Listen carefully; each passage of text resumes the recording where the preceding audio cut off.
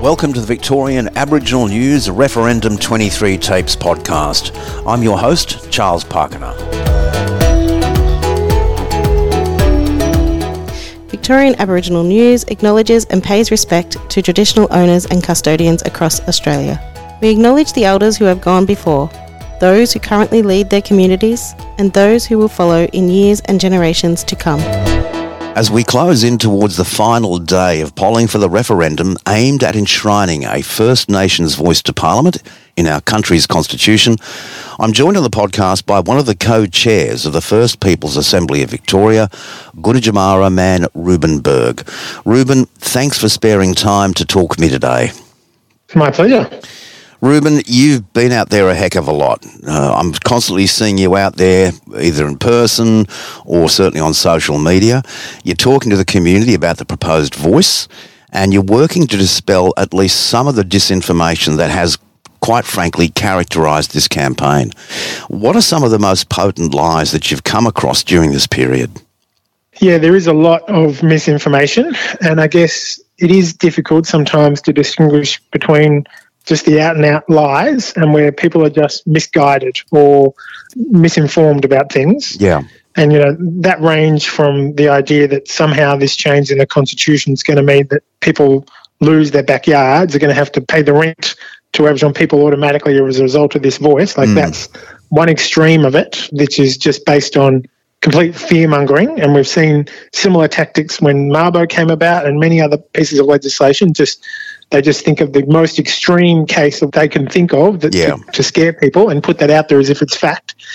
All you have to do sometimes is just shake your head and be just bamboozled by how people can come up with this stuff, because when you read the actual proposal, what's going to change in the Constitution, that's got nothing to do with any of those things that people are talking about in terms of that fear campaigning. But how do you dispel those fears, and what facts do you come up with? Because JP Janke said on this podcast a couple of weeks ago, this has been an instance of fear over fact. How do you go about dispelling that fear? All I know that I can do is just keep coming back to the fact. You just have to be able to keep reiterating the facts. Yeah. And if people have these wild claims, say, okay, where in this proposal does that concern lie? Show me where in what's being put forward that you have a concern that leads to those issues. And, if they're an honest interlocutor, which sadly oftentimes they're not, but they'll be able to look at it and say, well, actually, yeah, you're right, there is nothing here about that. But it is very troubling and it's very draining when you do have people who seemingly have no interest in what the actual reality is. They're just trying to push their own agenda. Have you had much opportunity to talk about the model of the Assembly and how this democratically elected body that we have here in Victoria can be a workable model right across the majority of Australia? Some areas, of course, will not have these democratic elections. They may be culturally appointees to the voices. But have you had an opportunity to yarn about this and explain and dispel some of the fears? Thankfully, I have. And you're right, it is a really powerful model that we have here in Victoria to already have a democratically elected group of First Peoples with regional diversity, with gender quotas, and who are accountable to their communities to demonstrate that you can have a voice. None of this fear actually comes to eventuality if you have a voice, because we've had one here for 4 years. Yeah. And to demonstrate there is a path forward, that this is nothing to worry about. This is just something that can bring positive outcomes for our community. Now, there do seem to be some very severe cracks that have emerged in our society as a result of the campaigning. So what do you consider to be the priorities required to address this post-referendum? And this is regardless of the outcome, because work definitely has to be done. Yeah, as you say, it's absolutely critical, regardless of the outcome, that we try and bring people back together, because whilst the voice itself is not divisive, this campaign has been divisive. And we do need to try and bring people back together. And always I find when there are conflicts between groups, the best way to bring people together is to establish shared outcomes. So to go back to the basics of what it is that we're trying to achieve as a society. And I think what we all want is to make sure that everybody, regardless of who they are, they have a good chance of success in their lives. And the reality shows us that we as First Peoples don't have the same chance as others. So hopefully we can fall back on this just inherent goodwill of saying we want to make sure that young people have a chance of success. And if we can get that shared interest around that, we might have different ways of trying to go about it, but we need to fall back on that shared interest of getting better outcomes for our communities. Do you believe that the First Peoples Assembly of Victoria has a role to play in this healing of society post-referendum? Nothing to do with the actual treaty work itself.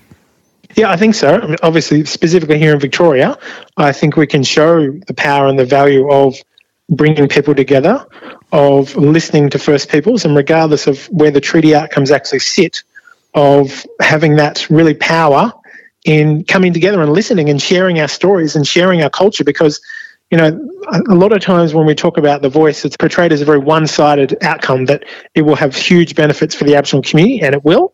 But I think there's also positive benefits indirectly for the broader community of engaging with the 65,000 plus years of culture we have, and that's something that we really hope to highlight and strengthen here in Victoria in the work we're doing, regardless of how that ties into particular treaty outcomes.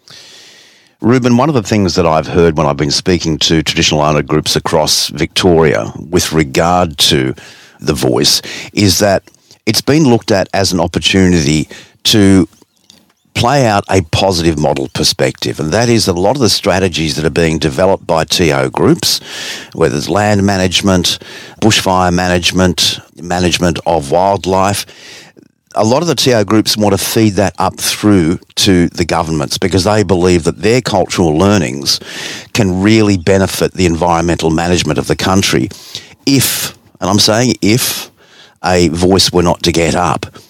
Do you think there is still a way that these positive models, these positive practices in managing the environment can still be fed through to government, at least here in Victoria? I think there absolutely are those opportunities, but that's because at the moment we have a government that has that goodwill that wants to listen to us, and that's why this referendum is so important, because we don't want to be dependent on that goodwill. So yes, absolutely, there are going to be good pathways at a federal level, at a state level, but come a different government, those opportunities might dry up, and that's why being in the Constitution to say we have to have this voice is so critical, so it's not dependent on the whims of the politicians of the day. How has this been for your members themselves? There's been a lot of campaigning, I know, by a lot of members. You've done a heck of a lot. As I mentioned before, you're constantly out there. What sort of pressure has this had on the memberships themselves and also the staff members? Because you've got a lot of Koori staff in there as well. Yeah, I mean, I think for all members of our community, this has been a very draining campaign to have our issues so much in the spotlight and to have so much pressure on us and for the outcome, because the outcome is so important to us that we do feel that weight of expectations, and we know that people are looking to us to see the way forward. So it has brought a lot of pressure. I'm more than comfortable to step up and do those sorts of things, because that's what happens when you step up to leadership roles, to do those things. But I think it is really important that after this referendum, regardless of the outcome, we'll give our community a chance for a breath and a chance to just check in and make sure we are looking after our own well-being before we then pick ourselves up, regardless of the outcome, and move on to the next important thing. Let's talk a bit about the media. I know you're not a media person, but obviously you're influenced, or you consume a lot of media, and you always have. The media, let's be quite frank, and I'll say this, has had its part to play, positive and negative, in this particular campaign. And if we look at certain areas of conservative media, definitely a negative role. What would you like to see happen in the media right across the country when it comes to better managing and better representing Aboriginal and Torres Strait Island interests? So I think it is important that at times you'll be able to hear lots of different perspectives. But what I have a real problem with, what I see in a lot of the media, is a misrepresentation of the balance of those two perspectives. Yeah. So the vast majority of Aboriginal people support this voice. Like, that's a reality. But you see equal representation, oftentimes more representations of the negative side of things. Whereas I think that the proportion of representation in the media landscape should be more representative of what the community perspective actually is. So, of course, we do need to hear what the different sides are, but not always in a 50-50 split when it's not representative of what our community views are. So what would you like to see happen within the media itself to achieve that more equitable coverage? I think we just need to be amplifying the voice of people who have authority within their community, because sometimes you'll have elected representatives like myself who are speaking and representing not just my own personal view, but the views of the community I've been chosen to represent and the organisation I've been chosen to represent. alongside just some random person from the street who they've decided to pick and give a microphone to. And there needs to be more appropriate representation of the status of people within these conversations to say, this is someone who's been democratically elected by their community to share their views on these things, as compared to someone who might have not that same status within their community. And so there needs to be consideration of that, because it gives an unfair representation of where the views are within our community when it's not done that way. Rueben, given this is either the last or the penultimate podcast that we'll be doing prior to the polling day on the 14th of October, let me throw it over to you. Is there anything that you want to get out there to the electorate prior to the polling? Yeah, absolutely. Look, despite all the conversations that we might hear and the misinformation out there, this is actually a very simple referendum. It is about recognition, and the vast majority of Aboriginal people support this voice because we know it will deliver better outcomes. Rueben Berg, co-chair of the First Peoples Assembly Victoria, many thanks again for your time, brother. My pleasure. Thank you. For a full transcript of this interview, visit the Victorian Aboriginal News website at vicaboriginalnews.com.au. Until our next episode, stay safe and stay informed.